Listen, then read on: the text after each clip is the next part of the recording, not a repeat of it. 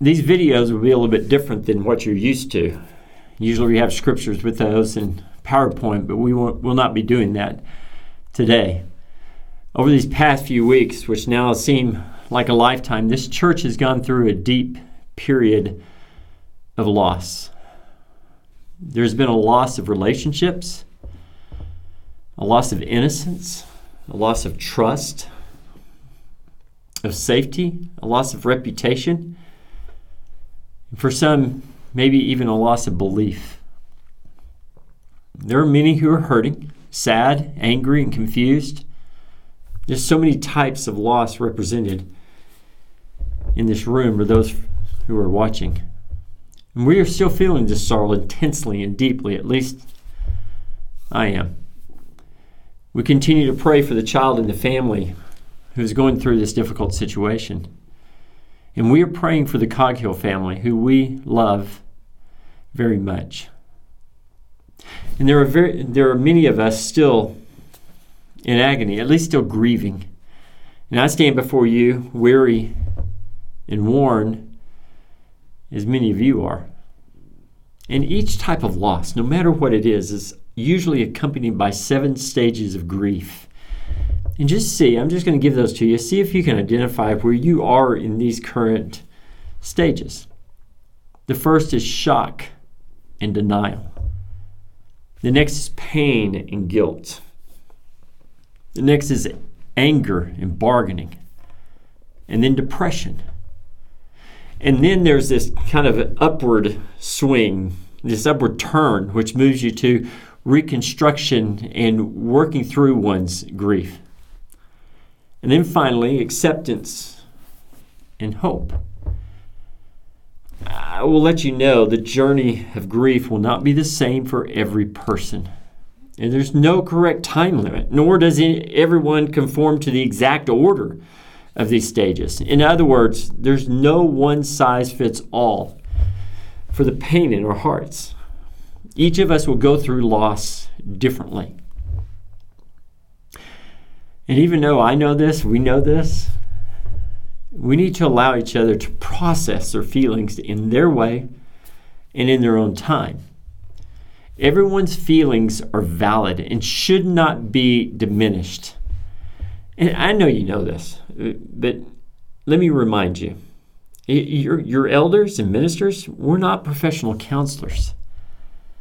We're not trained. But as your ministers and shepherds, we are tasked with binding up the wounded, guiding spiritually and walking with those in their emotions. We are here to listen, and we're here to pray with you. And we will do our best to always point you to the one who can comfort us in all of our distress, to God, our Father, and His Son, Jesus Christ. And if you feel like you need professional care, please do not hesitate to let us know so we can get you the help you need. 4 weeks ago, I had written a sermon for our series on the Holy Spirit. And I believe its message is as relevant now as it would have been then, maybe even more so. I believe the hand of God was in this. And my prayer that this lesson will bring hope and healing to our grieving process, where everyone's loss may be in their life, whatever that may be. So, let's dig in. 5 days before the Passover and Jesus' arrest, the disciples of Jesus were filled with exuberance as they entered Jerusalem. Many of the Jews had already made the journey to purify themselves before partaking of the Passover meal. And of course, as Jesus entered, the crowd took palm leaves and went out to meet him. And they were just crying. I mean, they were yelling and screaming, "Hosanna!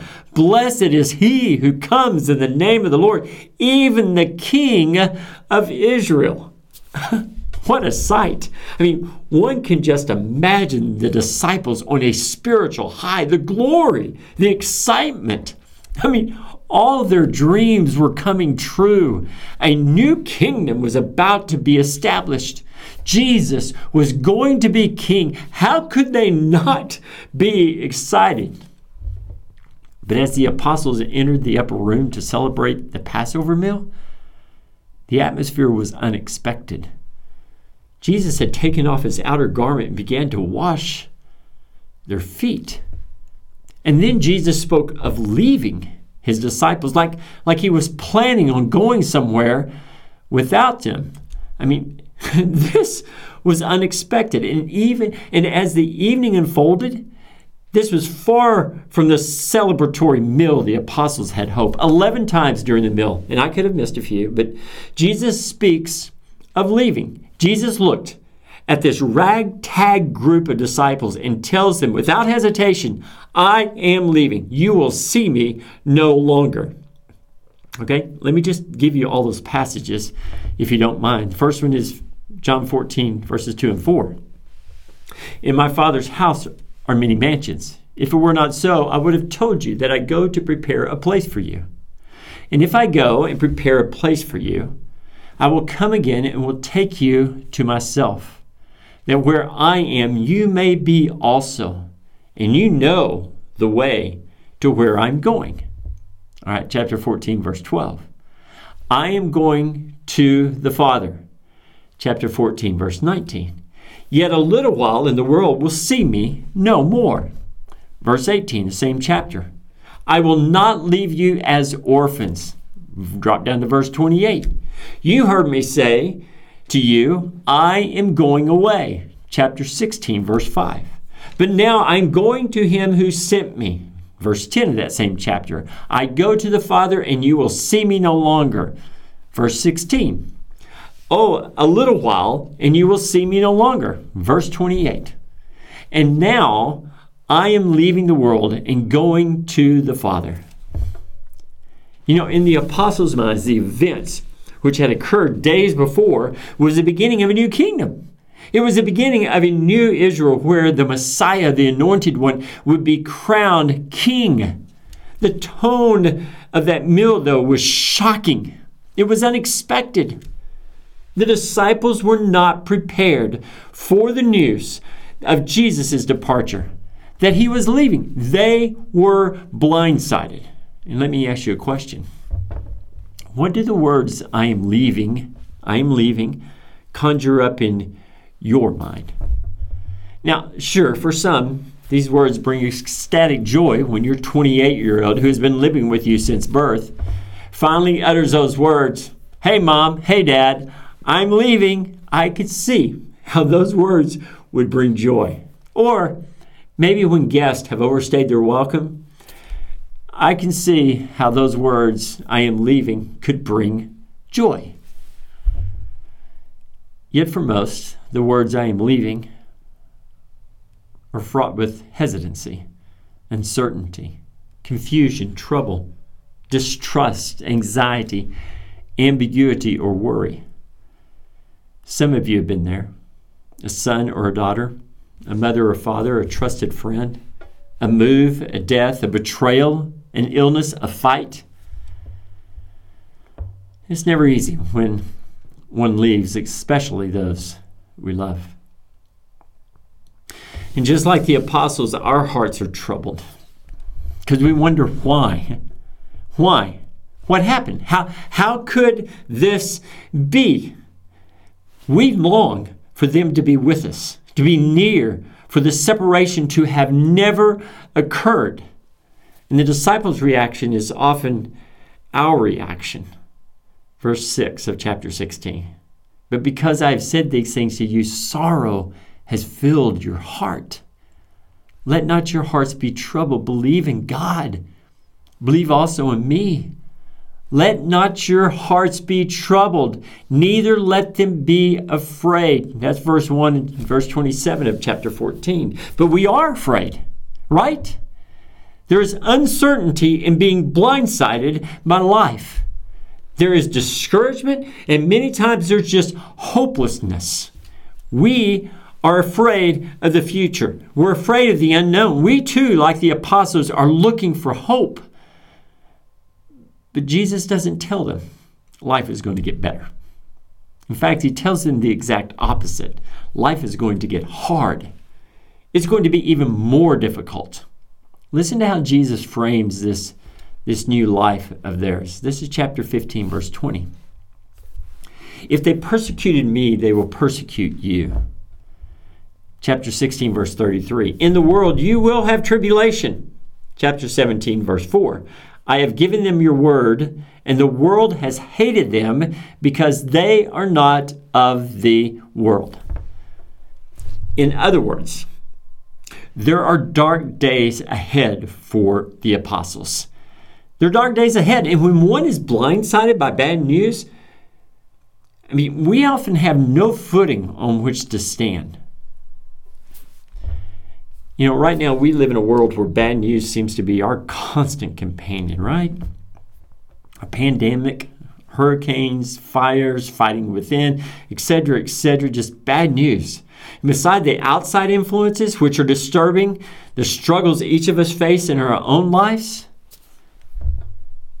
in our church family, are just as horrific, are they not?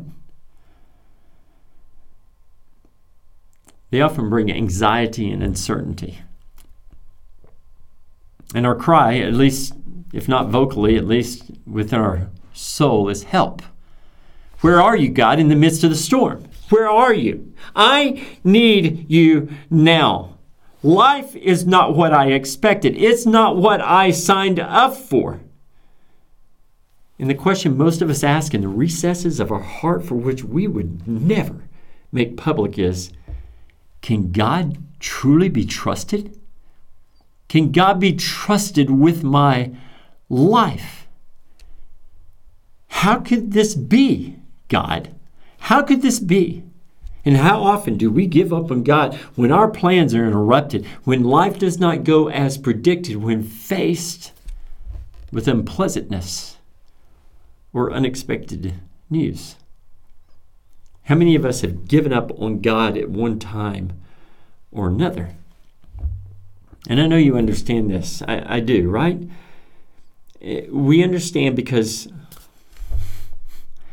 many of us have been there before.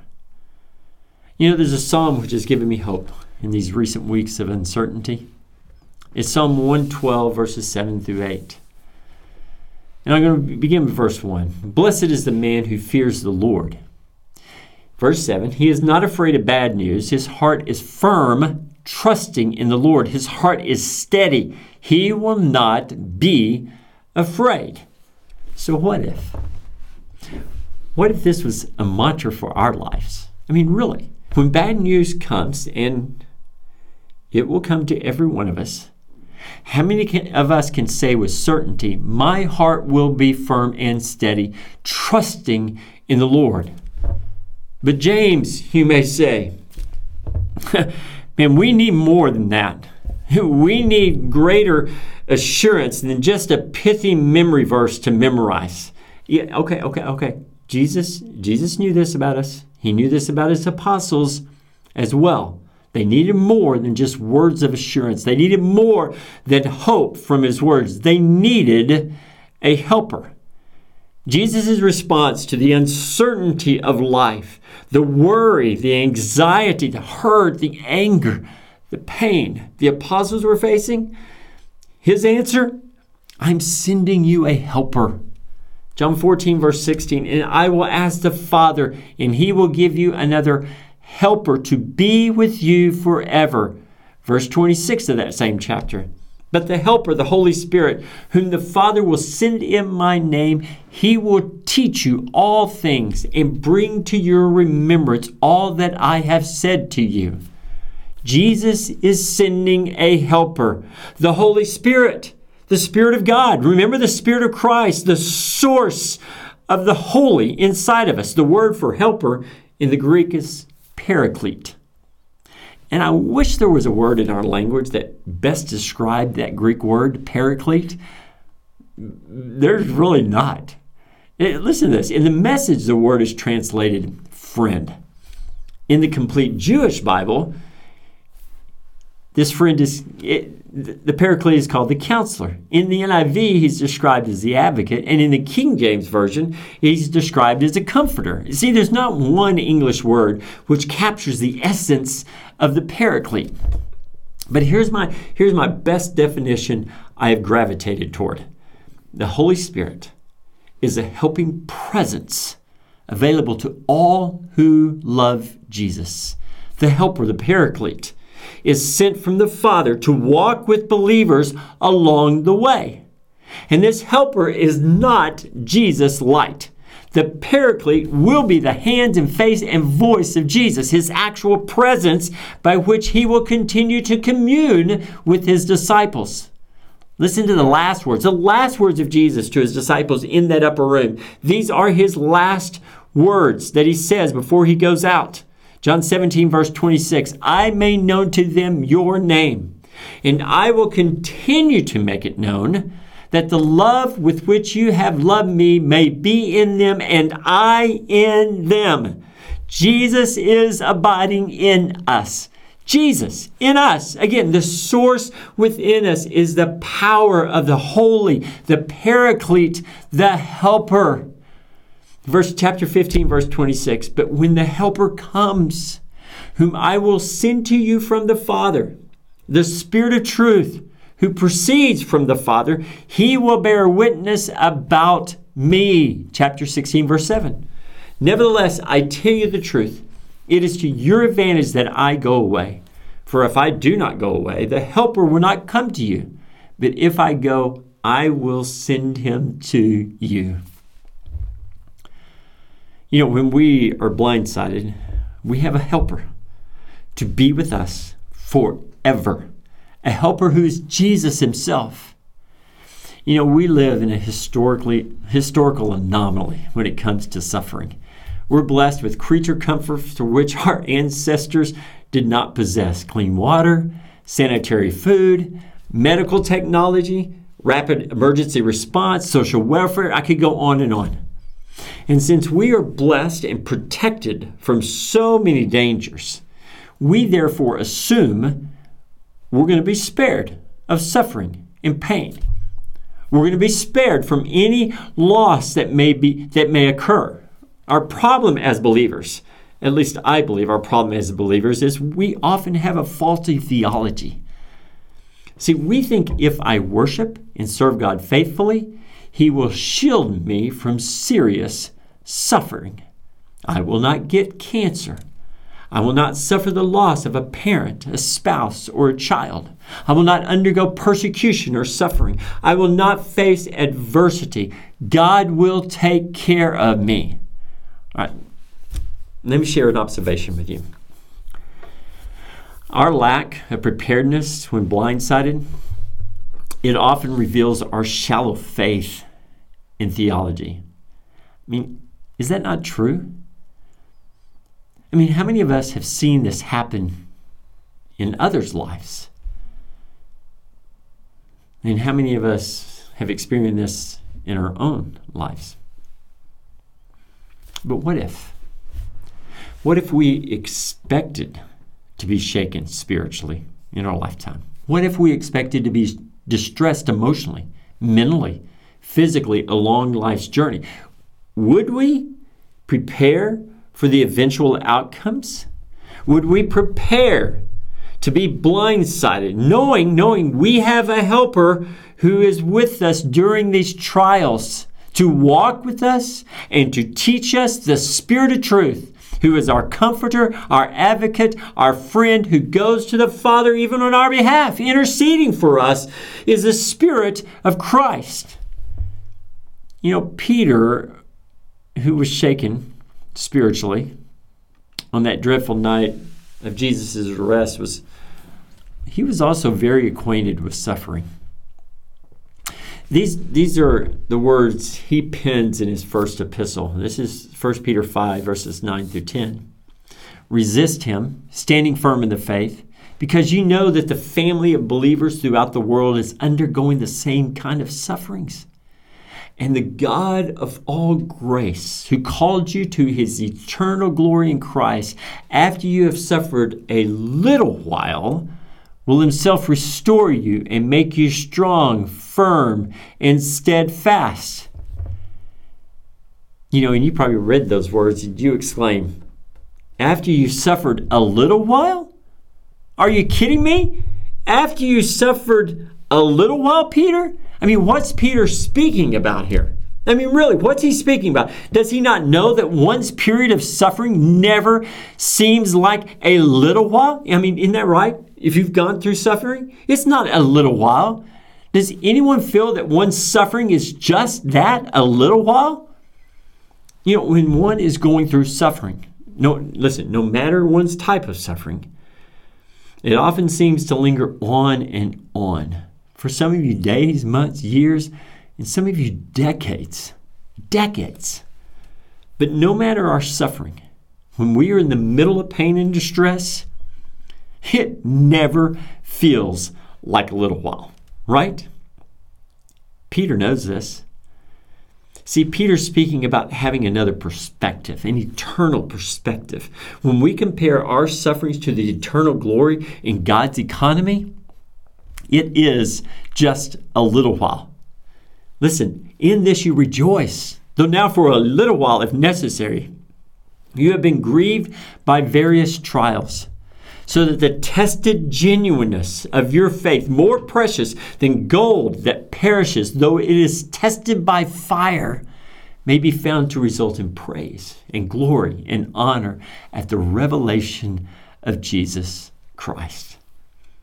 So, Laikoma, how should we prepare for times such as these? What can we do now that will aid us through these tough times in our lives? And let me say this before I give you some avenues by which to prepare. It is actually foolhardy not to prepare spiritually. Did you get that? It is foolhardy not to prepare spiritually. When suffering comes, we are often unprepared and we are confused and perplexed. And because we are unprepared, we often rail against God, or we're baffled and we're angry and we lash out at Him as well as others. And this testing sometimes shatters one's faith. I mean, I've seen it happen. And I hope it doesn't happen to anyone here, but it has happened.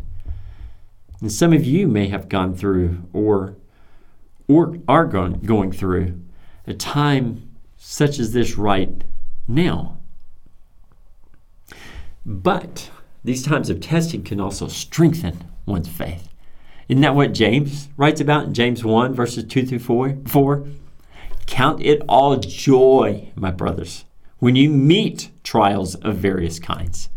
For you know that the testing of your faith produces steadfastness. And let steadfastness have its full effect, that you may be perfect and complete, lacking in nothing. You know, like the apostles in the upper room, we often feel out of control because we are unprepared. They were afraid. They were discombobulated. Jesus was leaving and speaking of how they were going to suffer and be persecuted, and they are afraid. Yes, they need a helper. We need a helper. And Jesus provides a helper to His children forever, a gift which is everlasting, a gift which is in us, a gift which is our paraclete, our helper, our friend, our comforter, our advocate. When we find ourselves in the midst of suffering, in the midst of uncertainty, I pray we are all prepared. But if not, let me give you 3 suggestions, which I'm going to borrow from a doctor named Adrian Warnock, who at this time is suffering with leukemia. And he is acquainted with the unexpected and with suffering. Here's his first suggestion. Prepare spiritually. All right, you may ask, well, how do I do that? Okay, here's my spiritual preparation question for which we can kind of wrestle with this morning. Are we pursuing God? Are you pursuing God? Are we seeking His Spirit in our lives? Are we asking and begging God for the Spirit to come upon us in power Paul says this in Romans chapter 15, verse 13, "May the God of all hope fill you with all joy and peace in believing, so that by the power of the Holy Spirit you may abound in hope." So what if we all pursued the power of the Holy Spirit? What if we earnestly sought the presence of God, the indwelling of Jesus in our lives? You know, church family, when it comes to preparing spiritually, Sunday should not be the only time for our worship and growth during the week. Right? I mean, preparing spiritually means pursuing God daily, feeding on His Word, speaking to Him in prayer, and glorifying His name in worship. The battle is won when we daily put on the armor of God and we prepare for the battle ahead. And if help is what you need to prepare spiritually, let me begin with one of our shepherds who are godly spiritual men in whom the presence of God exists. And let them share with you tools that they use. They can lead you in a beautiful and helpful direction. All right, here's the second thing. Prepare theologically. So here's the next theological question I want us to grapple with. So, how can one delight in God during a season of turmoil? Yeah, I know. How hard is this, right? I mean, how hard is it to delight in our Heavenly Father during a time of turmoil, distress, pain, suffering, loss, and anguish? Yeah, it's hard. Why? Because we want relief. We want answers. We want to understand. And it is these times we must trust. We must have faith. Hold on and rely on the presence of God. And when I think of preparing theologically, I think of really digging deep. I mean, searching for understanding, seeking to know and understand God so I can delight in Him, His goodness, His faithfulness, His steadfast love toward His children. All right, listen to this verse regarding the help we receive from the Paraclete, our helper. This is 1 Corinthians 2, 9 through 10. "But as it is written, what no eye has seen, nor ear heard, nor the heart of man imagined, what God has prepared for those who love Him. These things God has revealed to us through the Spirit. For the Spirit searches everything, even the depths of God. And for most, preparing for pain and suffering, yeah, that's difficult. Because we don't know where to turn. We don't know how to respond. We don't know if we can trust God during those dark days. And if you find yourself unprepared, here's a couple of resources I would recommend. The book, Where's God When It Hurts by Philip Yancey, and Tim Keller's book, Walking with God Through Pain and Suffering. Listen, I believe these authors will give you a greater perspective and theological understanding of this topic than I could ever give. And Adrian's last advice: prepare responsibly. You know, the time to prepare is not during an illness or a crisis, but long before. Most of us, me included, we don't expect bad things to happen to us. I mean, right? We don't expect to be diagnosed with disease. We don't expect to hear bad news, ever. We don't expect to find ourselves in situations which are complicated and confusing. And digging deep and forming a foundation on bedrock is key, which means the foundation of our souls, the foundation of our lives must be formed on that which cannot be moved, who is the rock of Mount Zion. This is how we prepare responsibly. I mean, listen to the psalmist. This is Psalm 125, verses 1 through 2. Those who trust in the Lord are like Mount Zion, which cannot be moved, but abides forever.